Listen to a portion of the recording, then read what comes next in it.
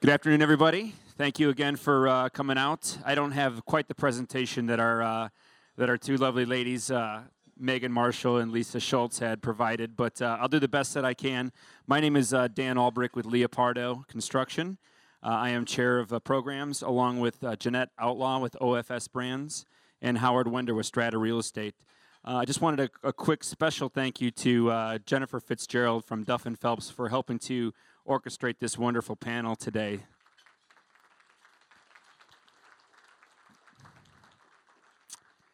Today's program is being podcast, so if you have questions at the end of the program, please raise your hand. We will be coming around with a microphone so we can capture all the information. Also, I'm going to bring up Tom Stacy and if Brian Hayes is here as well to talk about our program in Wisconsin for next week. Tom? I know you're probably just taking a bite, but come on up.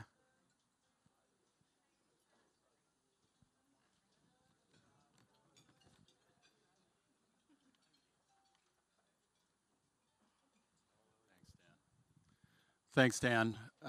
Here with Brian Hayes. I'm Tom Stacy with Epstein Ewan in Milwaukee. I sort of feel like the boy that cried wolf.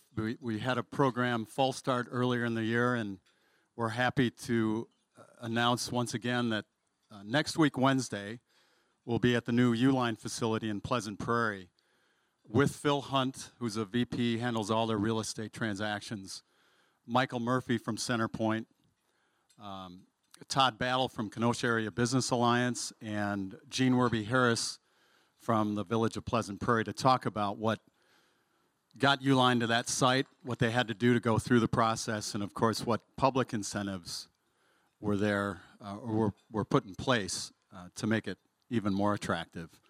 We had a great conference call this morning. We look forward to a fantastic program next week, and hopefully you can join us. You know, we thought we'd have former Green Bay Packer quarterback Brett Favre during the Q&A, but apparently he's had his phone taken away. We sure are glad he's in Minnesota, though. So hopefully you can make the reverse commute next week, Wednesday in the morning, and take advantage of a great program. Brian, any? It's only 50 miles to Pleasant Prairie. We cut 30, 40 miles off your trip, so please come and join us. Thank you, Brian and Tom. It's going to be a great program. Early rise, you won't have any traffic trying to get up there by 7 anyway, so. November, it's going to be our annual year-end retrospect. It is entitled ROI, to really focus on retail, office, and industrial and what's happened in those markets. I think last year it was, ouch, that's going to hurt. Hopefully we have better news from 2010. December, there will be no lunch program. And then in January is our annual economic forecast with our friends from the Federal Reserve. That takes us to today's program, The Influencer, federal, state, and local policies impacting real estate trends. We figured the timing was perfect in October here. You guys have been flooded with TV commercials and radio announcements with all the politics going on and with the elections coming up here in a couple weeks. So timing is of the essence here. Our moderator today, we're welcome to have back Steve Stoner. He's the founder and managing partner with SC Group Real Estate. And our esteemed panelist, Joe Pilewski, director of Duff Phelps, Bob Herman, managing director of Duff Phelps, Danielle Meltzer-Castle, shareholder with Vetter Price, and Peter Raphael, principal with William Blair & Company. There's a lot of background information on each one of our esteemed speakers today on your tables, so please read up on it, and we're pleased to have them here, and a round of applause for our speakers. Thank you.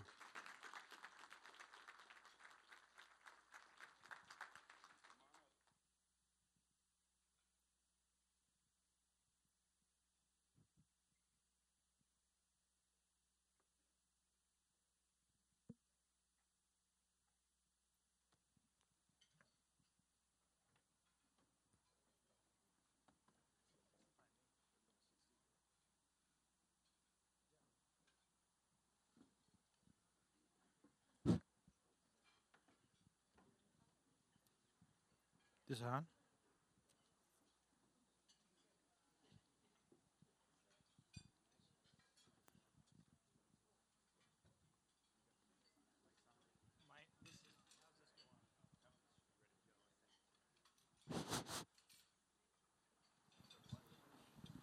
should be ready to go. Testing. Okay. Whose is this? Who gets this? Is that? I love that for you. Oh, the best speaker gets an award, apparently. Well, thank you all for coming this afternoon. I think we've got a really great panel, as Dan mentioned. What we're going to do is have each of our speakers make a short presentation, and then we'll go into Q&A. I'll start it off, and then as questions come up from the audience, just raise your hand. Usually Beth or somebody walks around with a mic. Please wait for the mic and tell us who you are and where you work as you ask your question. So Bob Herman's going to start us off.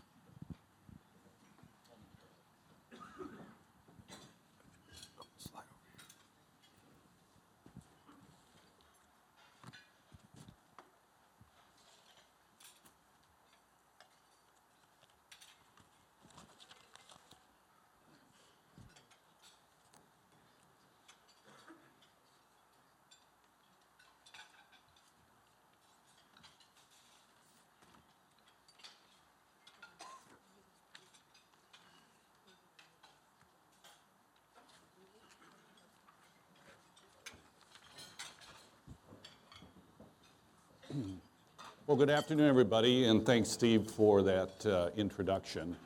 And I'll lead off today, and the discussion about what the state of affairs is, well, out there is something that you know better than anybody. But really the purpose of my presentation is give you a little background on why things are happening out there and how current governmental policies are actually making things worse in terms of the marketability of commercial and residential real estate. So hence the title, Adding Insult to Injury, the Impact of Governmental Policies on Commercial Real Estate. Just the overview of where we're at, why we're at. Obviously the federal government's policy, both its monetary and fiscal policy during the 2000s, were extremely beneficial for both commercial and residential real estate. You know, the free money, the low interest rates caused a record number of transactions to occur, and of course meant a lot of deals to go on, low cap rates, high valuations. It was a wonderful time. Unfortunately, the economic aftermath, the bust, is being prolonged by an extremely dormant economy, and this is now resulting in substantial shortfalls in both the federal, the state, and local governments. And unfortunately, the current strategies that are being employed by state governments to try to maintain their budgets or narrow their budget deficits are actually having a negative effect on the commercial real estate recovery. And this is due to the old trickle-down effect. The highlights here is back when the stimulus bill was passed in February of 2009, there was $144 billion in funding provided to the states and local governments, knowing that with the economic downturn, they were going to have gaps in their budgets. Unfortunately, most of that funding is ending at the end of this year. And in addition to that, all these different programs, the different grants and other types of programs like for renewable energy and things, those programs are also concluding at the end of the year. So any potential economic activity generated by them, the road projects in the sign you see when you're out there driving, are all coming to an end. And so what's happened is state and local governments been just scrambling out there because they've had record declines in their revenues, and they've had to substantially adjust their budgets downward. How are they doing this? By reducing staff, putting workers on furloughs, delaying capital projects. Sounds a lot like what corporate America's been doing in the same time frame. But you'll see they've been doing it at a much slower reaction time than what the private sector has done. And so we'll show you some different graphs here in a second, but in summary, both budgeted revenue and spending have been decreased. Sales tax and property tax collections are down. And the decrease in property tax collections is, for the first time, it's really happened in most jurisdictions since the Depression. And in response to all this, the state and local governments are increasing their fees, they're creating new fees, and property tax rates are going up, not only in most places nationally, but locally. So what this does for commercial real estate is effectively it increases the hold cost or the cost to dispose of property, both on a national and a local basis. And we'll just show you a few slides about what's happening here in Cook County and the city of Chicago. This graph comes out, it's actually, the colors are red and blue, and it has nothing to do with political affiliations or the people in office at the time. But are serially, bar charts. The blue lines are government spend, and these are on a constant dollar basis. So you can kind of see a pattern here is beginning in the mid-1980s when the economy was expanding well, governments were spending at 4% a year, and their revenues were going up 4% a year. So they were spending everything they were getting, a lot of revenue coming in, things were great. A recession occurs, and what happens? The red bars outstrip by far the blue bars, which means governments keep spending. And usually to the tune of another 18 to 36 months after the slowdown in economic activity occurs. And that's represented by the gray bars up here. Then you can kind of see they start to react to it. Spending starts picking up again. We have another economic downturn. And this repeats itself. The key thing is right now is there's always, again, a lag effect by the time government reacts to the economic conditions is now both capital budgets as well as the spend. So the revenues are way down, and so is so they're doing the double whammy. And this is why every time you pick up a paper, there's an argument about a state budget deficits, about laying off school teachers and everything else, because all the sources of revenue now are now drying up that they've been accustomed to for a recent time frame. This is just breaking down about where the revenues generally come from. Historically, you see this is sales tax, property tax, and income tax collections. And so during the recession years, you can imagine, people are buying less, sales tax revenues go down, income tax go down because people are generally making less.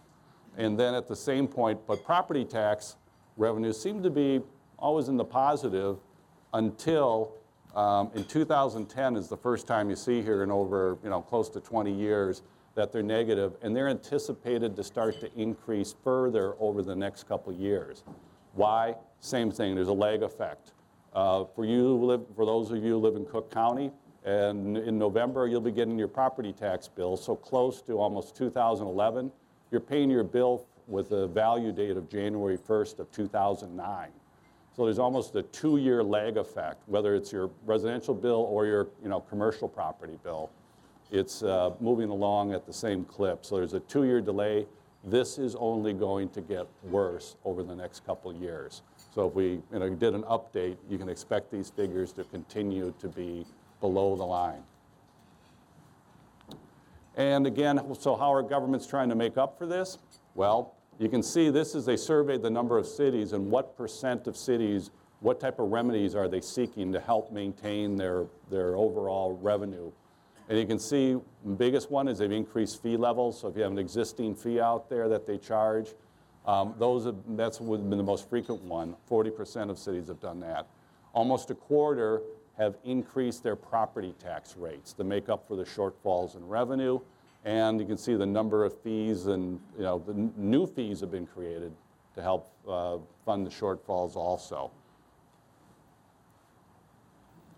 And then on the local level, you can see, for example, the biggest thing affecting owners here would be, of course, property taxes.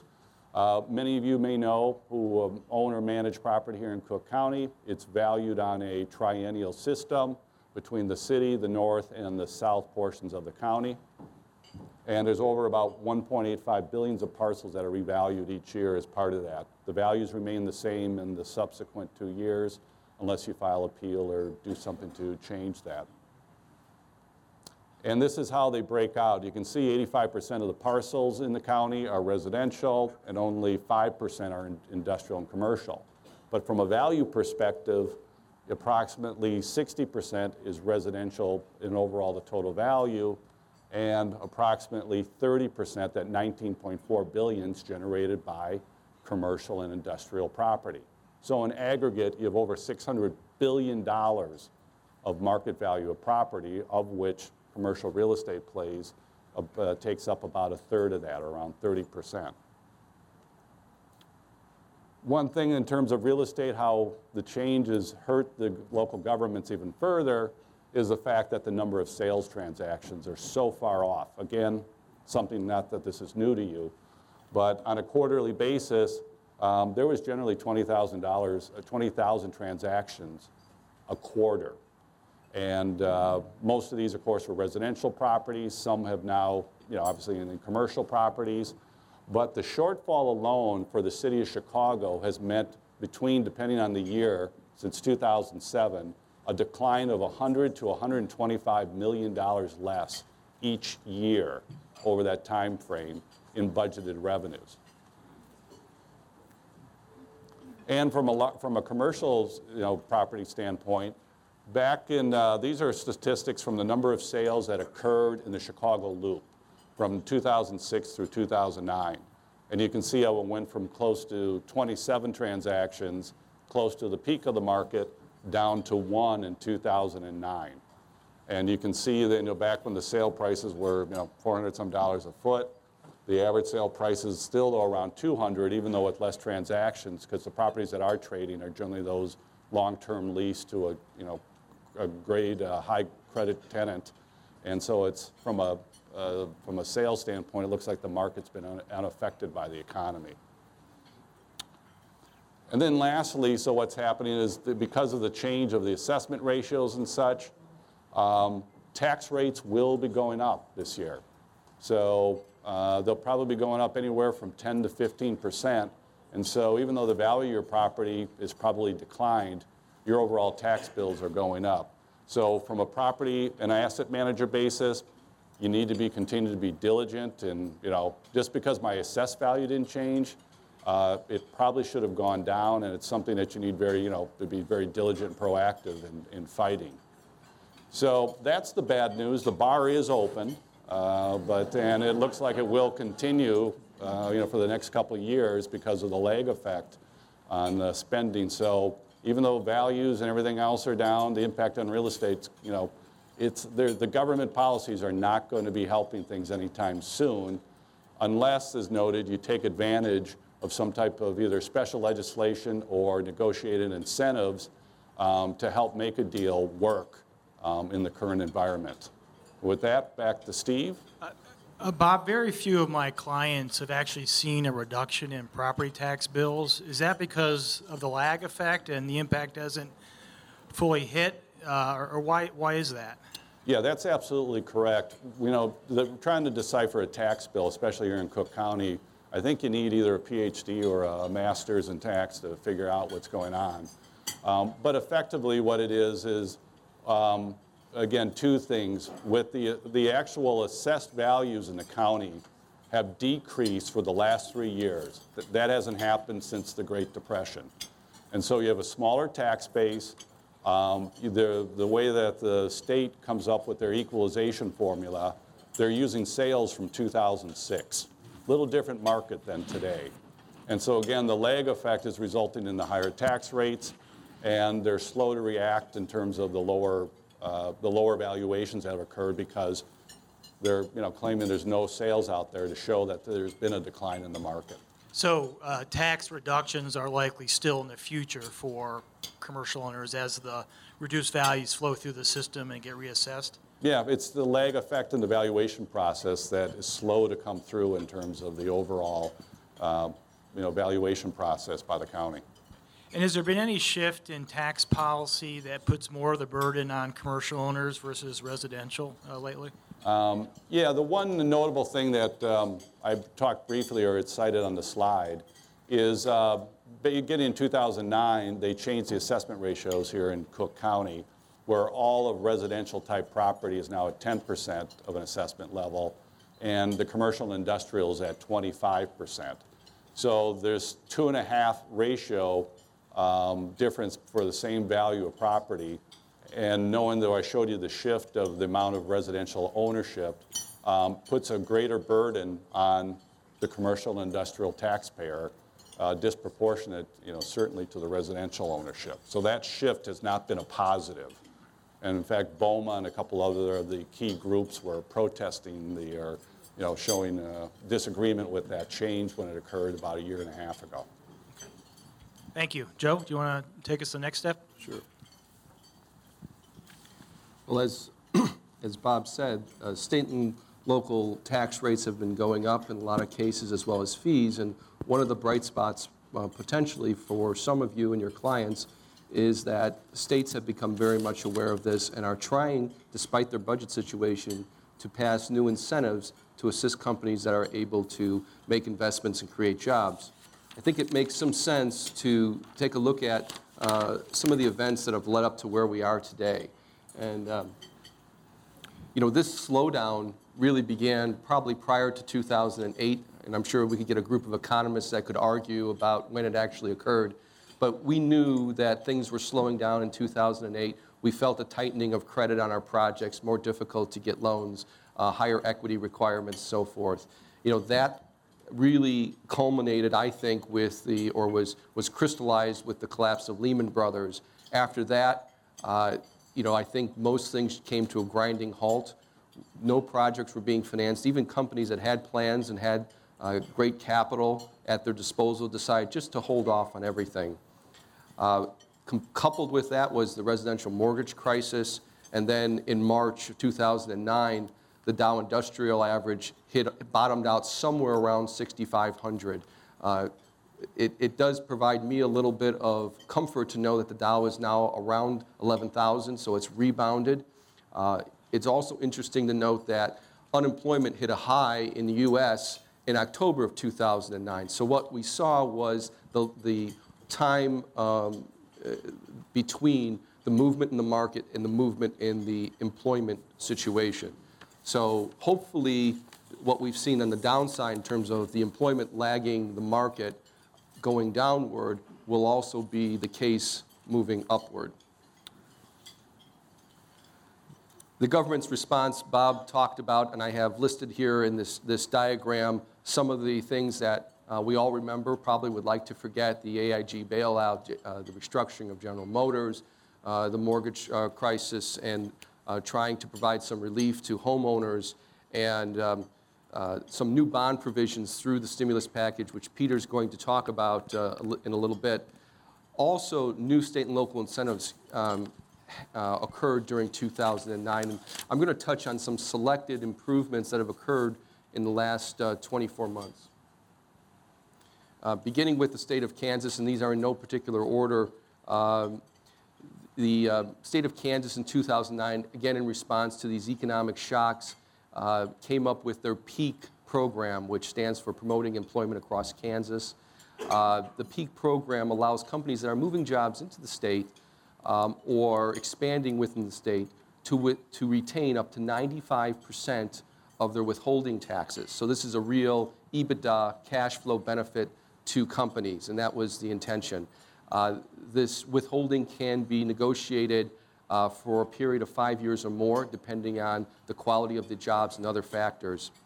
The state wanted to be, again, mindful. Here they're trying to attract business, but they don't want to worsen their situation in terms of the state budget. So they set a cap of $4.8 million per year. A couple of case studies. KeyBank moved a mortgage processing center out of downtown Kansas City to Overland Park, where there was a vacant portion of the Sprint campus. And General Motors, they also promised to create 250 additional jobs. General Motors accessed the PEAK program in conjunction with a commitment to retain and create 1,000 jobs. Indiana also enacted new legislation. Here's a slide on the new employer tax credit. This credit was designed, Indiana's always had very good incentive programs, most notably the EDGE tax credit program, which is a refundable tax credit program based on using the withholding from new jobs to actually make a cash payment back to companies over a period of years. But they looked at the situation, they said, well, how can we provide more benefit to companies right up front? This is the program they came up with. If a company has Indiana income tax liability and they're certain that they're going to have that over time, this program, if they're creating jobs, they can access, and 10% of the employee wages can be dedicated in the form of a non-refundable tax credit over the first 2 years. Just a numerical example to follow that, for a 100-job project and an average wage of $50,000, this credit would generate $900,000 in a net present value basis. Indiana also saw the trend of companies wanting to locate and site data centers in secure locations across the country. And they came up with an exemption for information technology equipment. The requirement is the company must invest $10 million in personal and real property and have wages, and there's usually not a lot of jobs, of course, with data centers. Wages must be at least 125% of the county average, and the term of the exemption is set by the local community. Again, another example, numerical example here is a $10 million investment in personal property and data center in a 5-year term would generate about $500,000. Obviously, this is based on tax rates, so this is going to vary. The benefit that is going to vary across the state.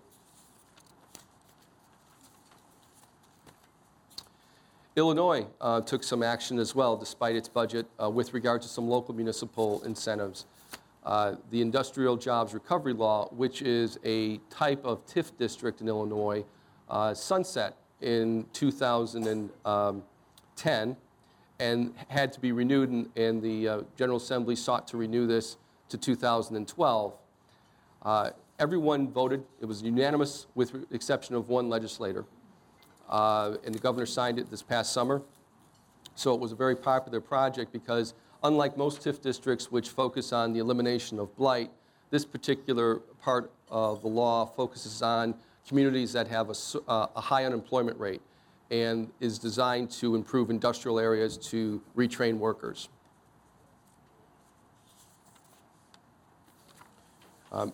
The case study we have is an actual project that Duff Phelps is currently working on. I'm working on with Jennifer Fitzgerald and Brad Davis and my team in having a corporate client relocate within Illinois. Right now we expect that through the use of the Industrial Jobs Recovery Law, they are going to receive approximately $2 million worth of TIF assistance.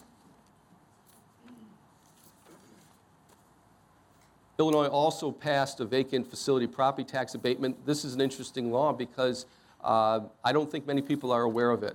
Under this law, if a building has been vacant for 24 months or longer, a municipality may, they have the ability to request a 2-year 100% abatement for your client that's moving into that building.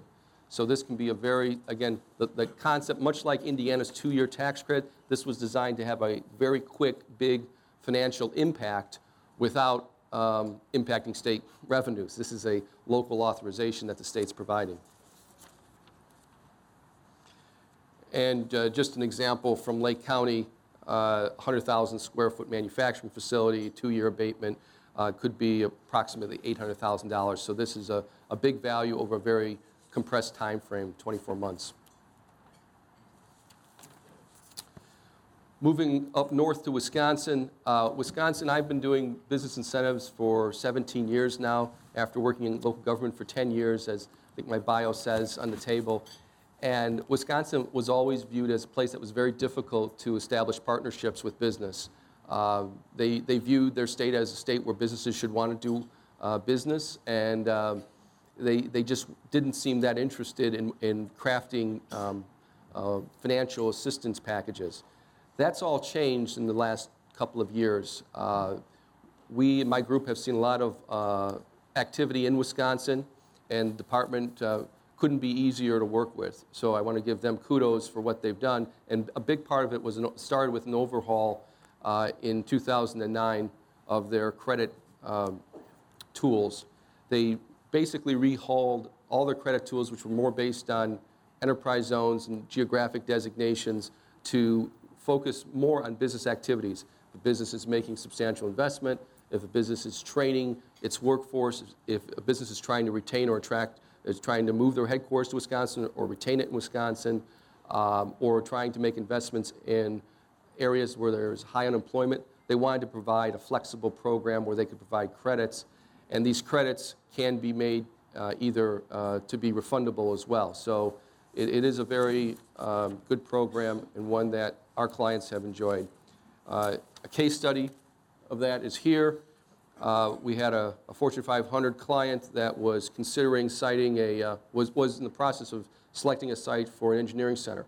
They were a global company. They could have chose a number of states they were focused on in the United States, as well as looking at a couple of countries overseas.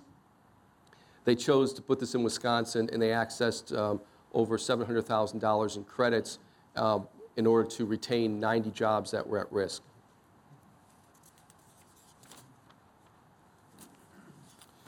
Ohio Jobs Creation Tax Credit is not a new program.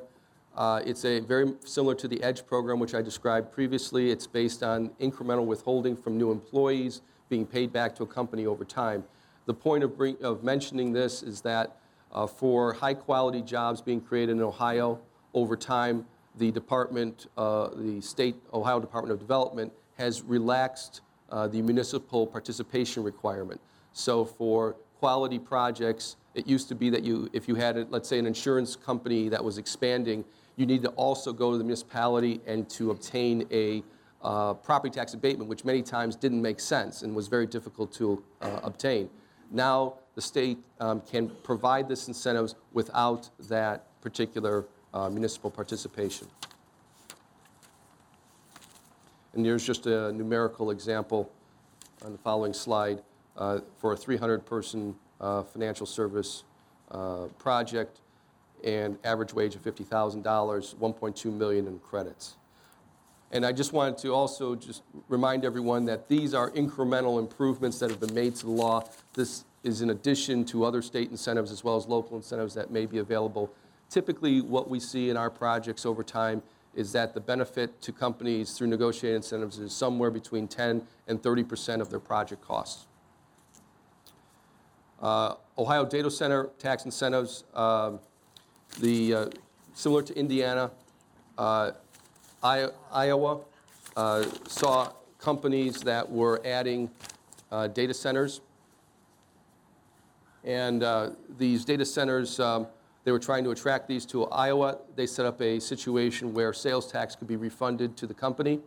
And for projects of 5,000 square feet or more, the term of the sales tax is not only for the upfront investment, but also the computers, the fuel, and the electricity to run the data center for the first 7 years.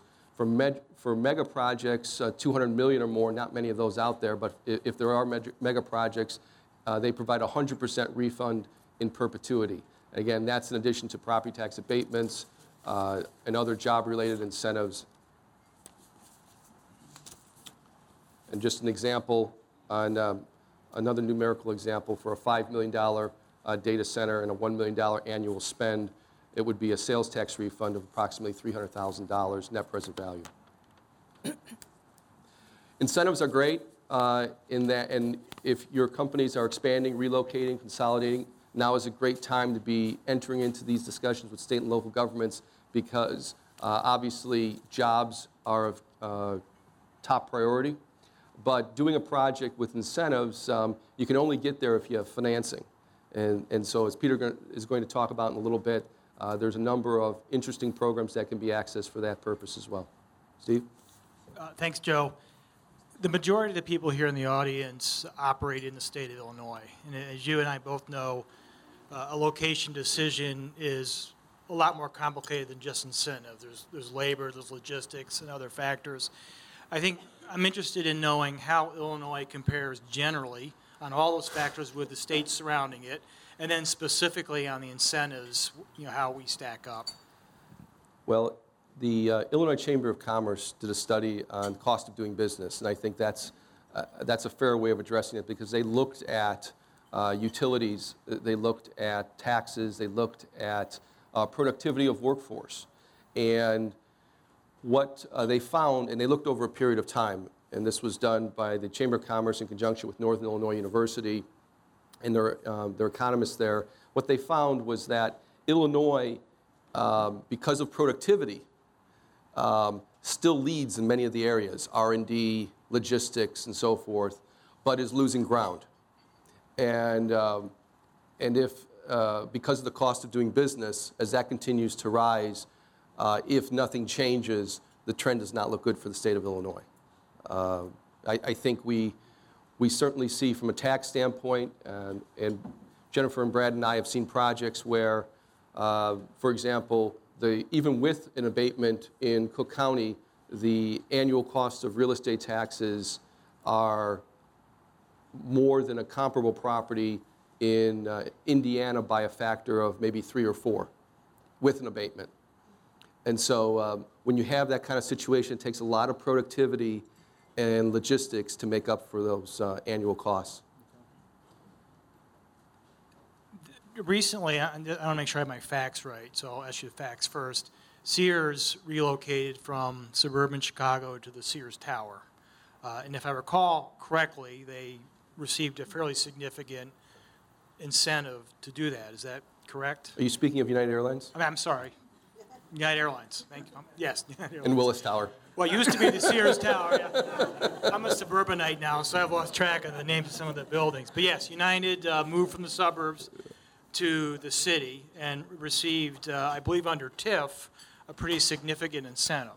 All right, so I have two, so right so far? Right. I'm not setting you a trap. I just want to make sure I have my facts right.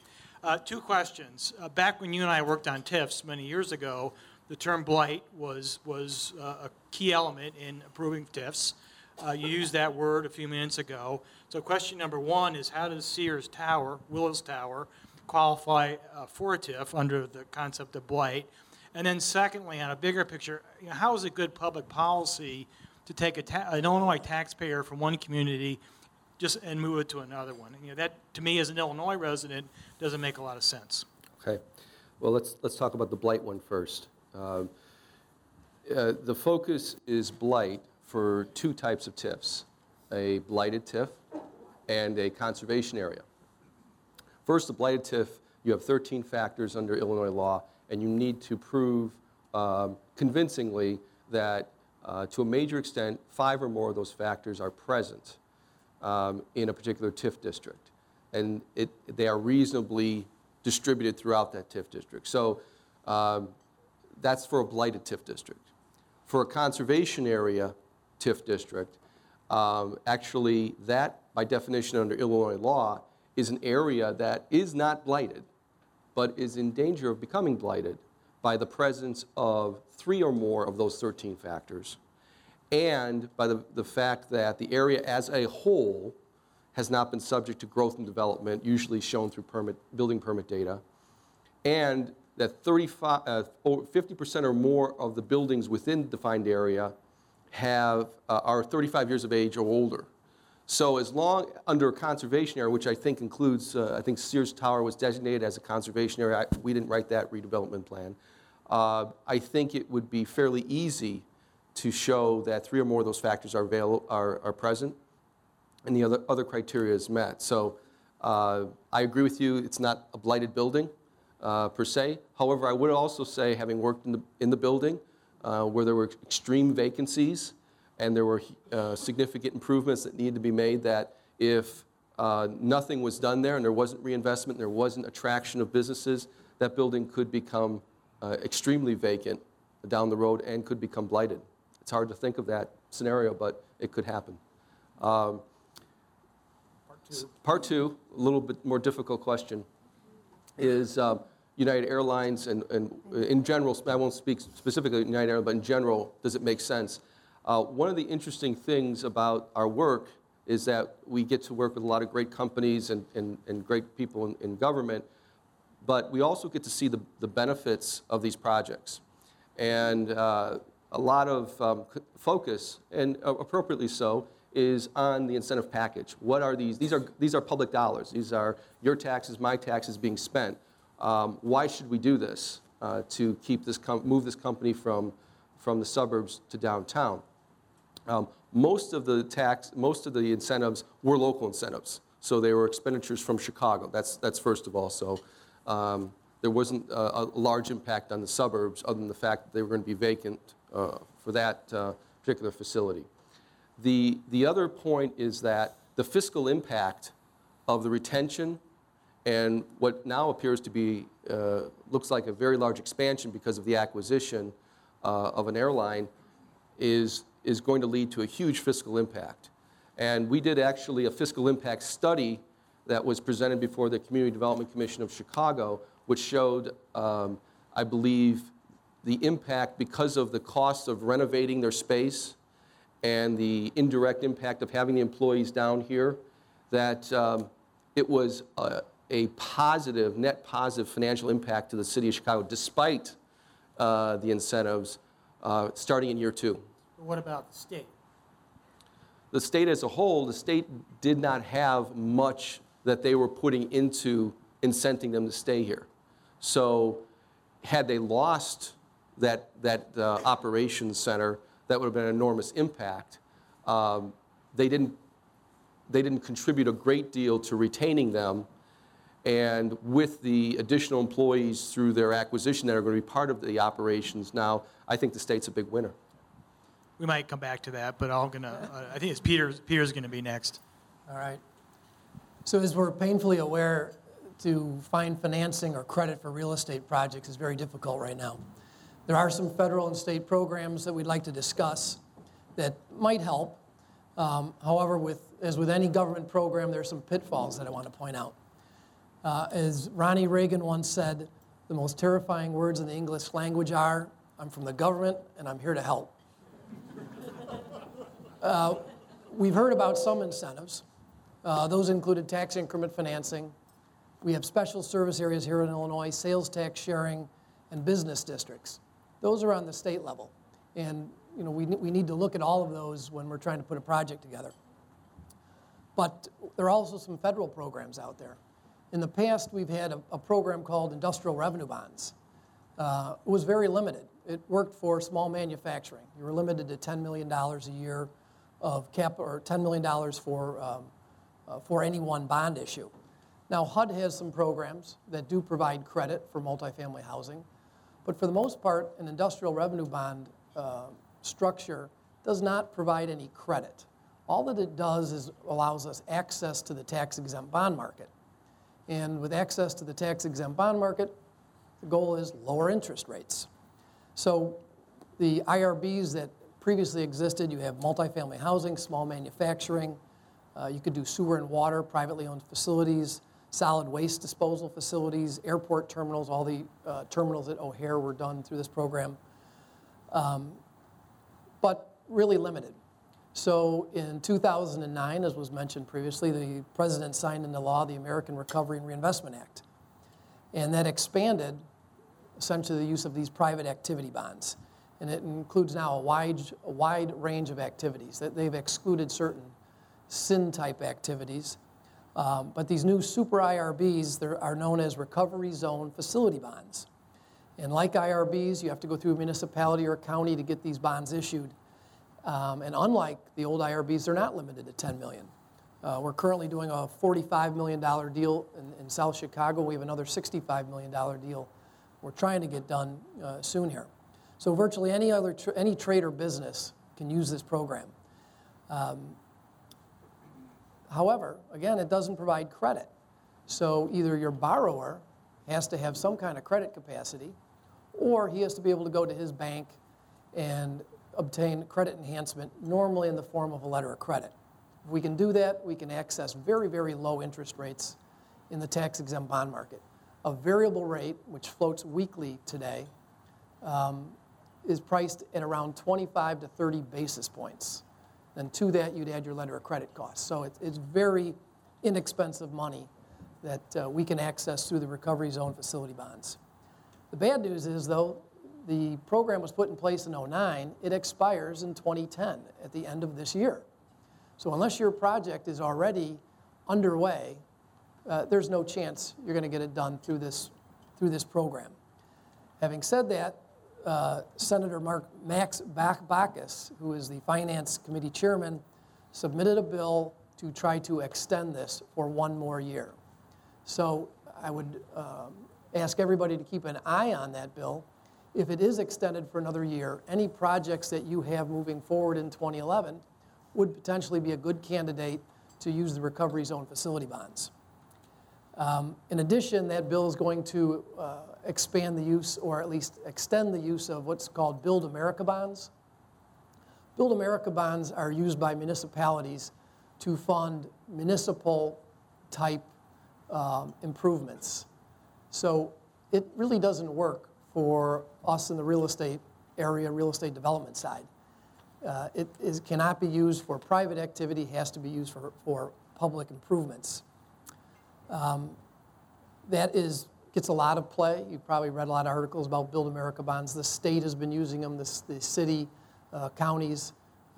It is a program where the state or the issuer gets to issue taxable bonds, and the U.S. Treasury then rebates up to 35% of that interest back to them. Again, I want to mention it, but it really isn't going to be of much benefit here.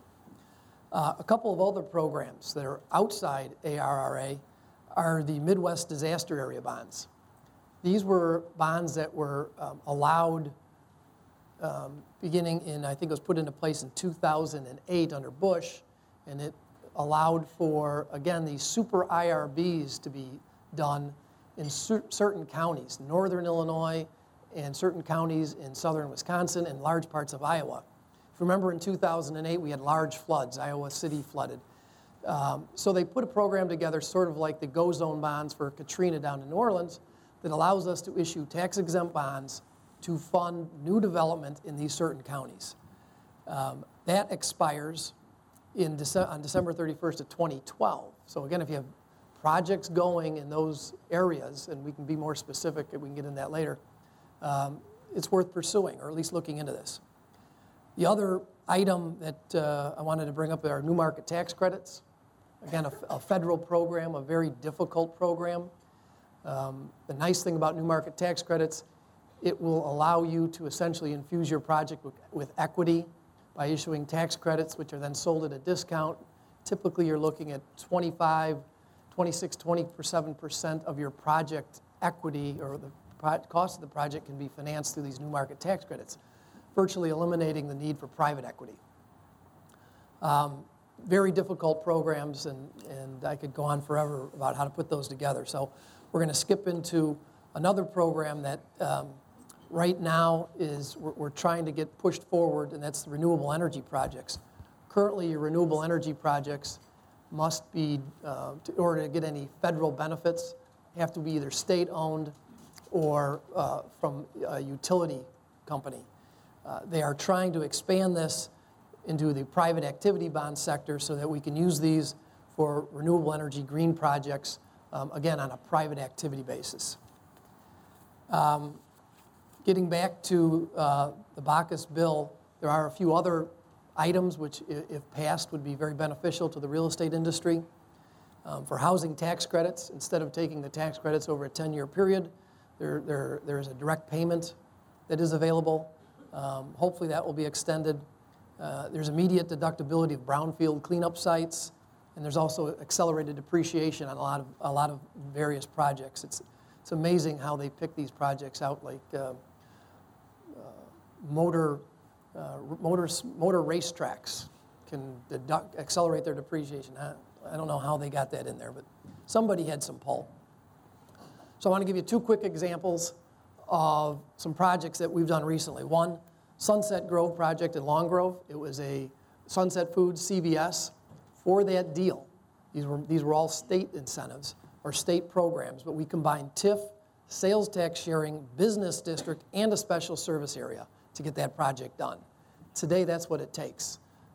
That coupled with the equity and a very low loan-to-value bank loan, we were able to pull that deal together.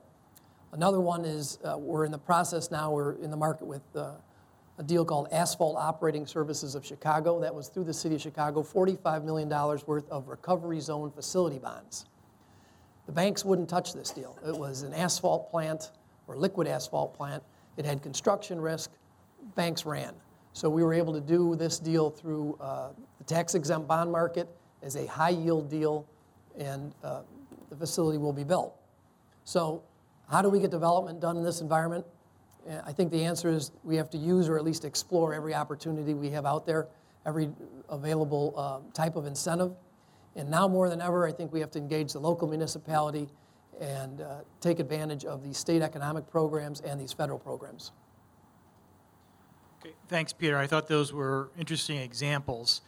Most of the audience are either occupiers of space or people who provide services to the occupiers of space. So if I'm a company that needs financing, either for working capital or just to replace the vacuum on the commercial side, what are the things, but I'm not interested in expanding. I don't want to spend money on infrastructure or more buildings. Are there programs in place for that, or are these primarily limited to growth and development? They are almost exclusively for growth and development. For instance, the recovery zone facility bonds have to be used for depreciable assets and cannot be used for acquisition. You could use them in conjunction with acquisition if you have at least 100% of your basis going into rehabilitation. So if you bought the building for $10 million and you have $8 million exclusive of land of basis, you'd have to put another $8 million in to that project to qualify. So for working capital and other needs of that sort, in my opinion, very few federal or state programs. And what if I'm a developer that's either building a spec building or a build-to-suit or a partial build-to-suit? It sounds like programs could be available for that. Is that true? And do I need to create some sort of competitive environment where I might go to Iowa to get them, or how does that all fit together? Well, the recovery zone bonds are available across the country. They are limited. There's certain allocation that is given to certain counties and cities with populations greater than 100,000. But in your example, absolutely, that's the type of thing. Although, again, unless it's extended into 2011, it's going to be too late to get any of that done. But it would work for spec buildings. It would work for build-to-suits. Any of those types of new development, this is a program, if extended, that you should look into. And as the traditional sources of financing have drifted off in the last couple of years, are more dollars being delivered through the mechanisms that you mentioned to the business environment or not? The interesting fact, and people here might have some better details, but the city of Chicago was allocated $199 million of these recovery zone bonds. I think there's been one deal done so far. So surprisingly, the incentive has been out there, the program has been out there, but because there's the lack of banks supplying credit, the program has gone mostly unused. And that is why we hope they extend it. The Cook County received $196 million, of which a large portion was just transferred to DePage so that they could do the Navistar deal. So it's surprisingly a large portion of this program has gone unused. Okay, thanks. Danielle, I'll turn it over to you. Hi, everyone. Couple bright spots first. I'm talking local, but then most of mine is going to be doom and gloom like Bob. I'm going to focus, again, local, a lot of city of Chicago, but let me also touch on the burbs in the Chicago metro area. Let's talk about some bright spots. If the economy were not where it is right now, I don't think you would have seen the Walmart breakthrough into the city. I also see the city of Chicago restructuring TIFs right and left where the developers didn't actually fulfill their obligations under the redevelopment agreement, and rather than just canceling the TIF agreements, they're restructuring them. Seeing a lot of sale of city-owned land. I also think that in the suburbs, there's still some excess staff capacity, so if you're trying to get land use and development deals done, you can get attention and flexibility. If you can find those little bright spots, run with them, because the rest of what I have to say is kind of depressing. City of Chicago, I tried to make a list getting ready for this. What is stressing out City of Chicago employees right now? And I'm a land use and zoning attorney, development attorney, but also representing property owners who just own land in the city of Chicago, which is regulated by the city of Chicago in more ways than they wish it was. And I'm a public incentives attorney as well. I'm going to focus on the regulatory side here. So what's stressing them out? Lack of pension funding, operational budget deficits, pressure for early retirement that then has people leaving their positions, privatization, departmental mergers. You know, if you work for the city of Chicago, on your paycheck, it says FU days for your furlough unpaid days. And there are a lot of them. That's true. That's true. Corruption probes, corruption prosecution, proliferation of community groups and blogosphere. So what you're doing is very, very much in the public eye. Uncertainty, obviously, regarding mayoral leadership. We're going to have a ton of aldermanic seats up. And departmental leadership, because once we get a new mayor, we're going to get new department heads right and left, and of course aldermanic remaps, so that's a little ways off. So what are the critical manifestations or outcomes for the folks I represent who are property owners and developers? You've got a loss of staff.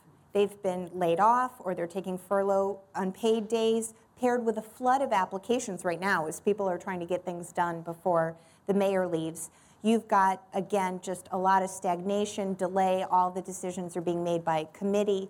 It is just even more lengthy and difficult to get creative, flexible workout solutions for developments that are half done or adaptive reuse projects where you're trying to reposition an asset. And proposals, not surprisingly, they are being scrutinized and evaluated by elected officials even more than usual in terms of their critical voting constituencies, their critical campaign finance constituencies. And I also see a lot of elected officials making decisions, rationally so, to position themselves for re-election. And now, in some cases, that's involving regulatory relief. And I noticed that we just had Alderman Riley, for example, introduce an ordinance to try to consolidate billing for Chicago businesses so they don't have to deal with so many different departments. Let me switch real quickly to the burbs, and I think the new taxes, higher taxes, new fees, different fees, everything Bob said is absolutely true. Obviously, we're dealing now with water billing scrutiny. That's very much in the news right now. At the same time, you see both state and local amnesty programs. Watch out for those. Trying to get the revenue in now, you really want to keep your eye out for those. Here's some of the more creative stuff that I've seen from cash-strapped municipalities, and it gets weird. Heavy enforcement of odd provisions in zoning codes that say certain types of facilities have to be developed on village land first, unless the village says no, in which case they can be developed on private land. Not sure that one's legal, but I'm seeing that. I'm seeing moratoria as village say, well, we got to take stock, we got to stop development in an area until we can rewrite our zoning code in ways that will mandate or facilitate that there are only uses that are going to be more tax generating. I've seen, what else? I've seen crazy stuff. I've seen municipalities with obligations under incentive agreements that were cut years ago trying to manufacture defaults on the part of the private parties so that they don't have to pay. Alleging non-performance, leveraging weird little zoning things to find excuses for fines. I'm really liking this new vacant property tax abatement statute, but there's also, on the flip side, Illinois has greatly added to the breadth of municipal powers to use self-help and take over the maintenance of vacant properties, and now do even more kinds of services than they've done before, and then they get super lien powers that will prime your private mortgages. So the burbs are still catching up on whether and how to implement those new statutory powers, but they've got them. And I was told to be 5 minutes, and I think I was, so there I go. Great. It's the brain drain. Thank you. You were right on time. And stay away from those FU days. Not pretty. Not pretty. You know, I've noticed the traffic tickets are a little more prevalent nowadays, too. Yeah, but So now that's they're another- stealing the parking boxes. So. So we're going to open it up to questions.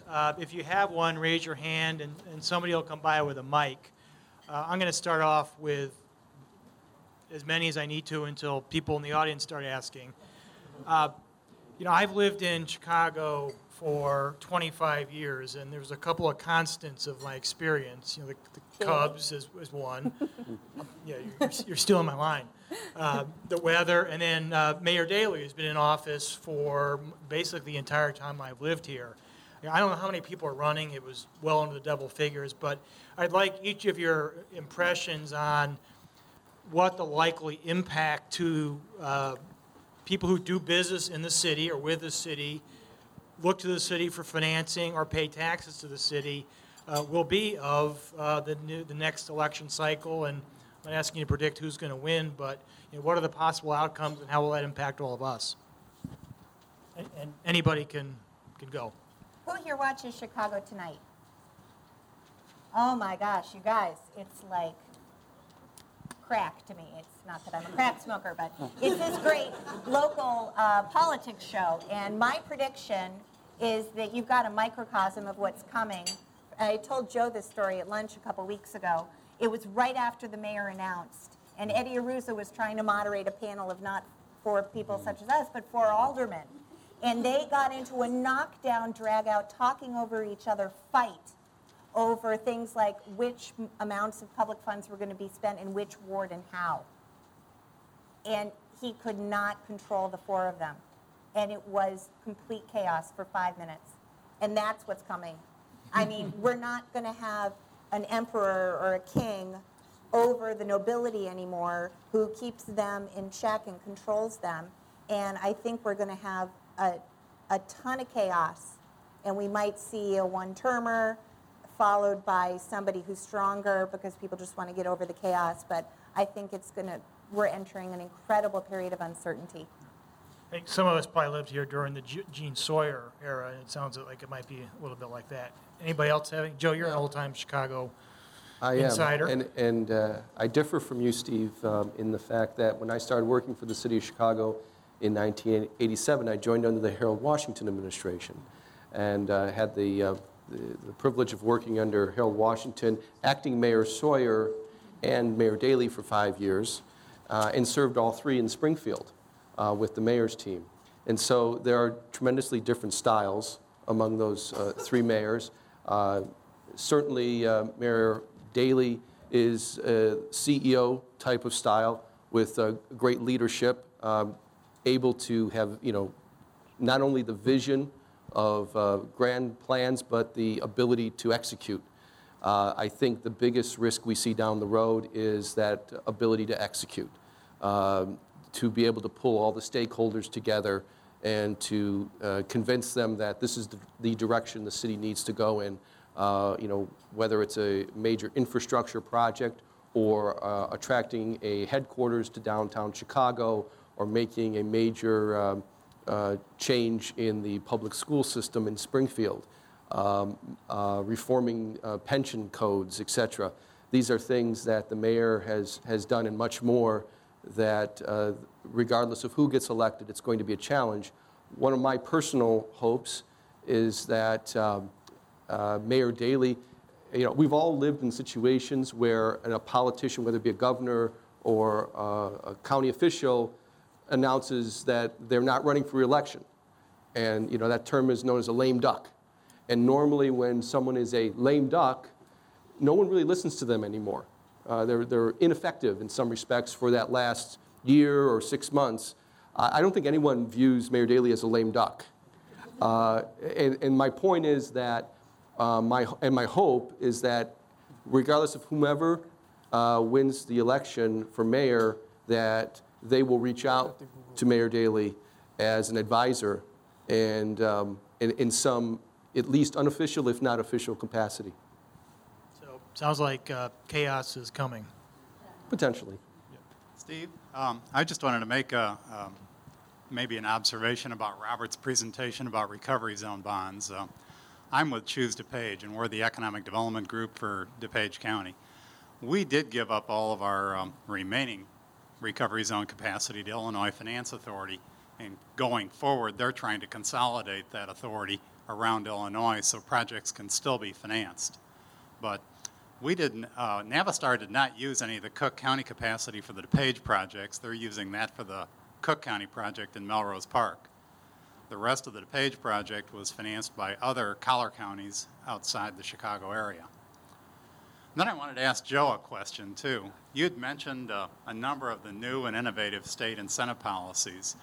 Now, do they have budget caps on those, and have they reached those budget caps that have prevented companies from accessing some of those incentive programs that you know of? The only one that has a cap of the ones I mentioned is the Kansas Peak program, which is limited to $4.8 million per year. The other programs are exemptions or repayment of or withholding of personal income tax withholding from new jobs. So the states that have imposed those programs view those as self-funding. So there is no public expenditure, so there's no need to put a cap on it. They're not budgeted in the state budget. Okay, I'm going to ask, I guess, just one more, and then we'll wrap unless there's a burning question from the audience. A common theme through a number of your presentations were reduction of government payroll, which means less people, which means it takes a longer time to get things done. Have your clients been experiencing a long delay in applications, and is that impacting their ability to do business here in the state of Illinois, or specifically the city of Chicago? I'll have a two-part answer. In the suburbs, I think it's actually better because there's less activity, and they still might have overstaffing, as Danielle was saying. So I think you get a lot more attention in the suburbs. In the city of Chicago, between layoffs and between department consolidations, I don't think it's gotten any better. It might have improved a little bit, but it's still very tough to get a deal done in the city of Chicago. I would say it's hard to generalize. However, one of the things that I think is a challenge is that over the past couple of years, a lot of the senior people have left through early retirement. And so you lose institutional knowledge, you lose relationships with people, and with junior people now trying to shoulder a larger burden of workload, fewer staff, more workload, less experience, I think that is where part of the challenge comes from. Anybody else in the audience? Well, thanks to each of our panelists for coming and sharing their wisdom with us. And am I wrapping it completely, Dan? Or just thanks for coming, and we'll see you next month. Yeah, just please fill out the forms. We use those for feedback and for our next programs. Thank you again. Thank you, Steve, and thank you to our panelists for today. It's great.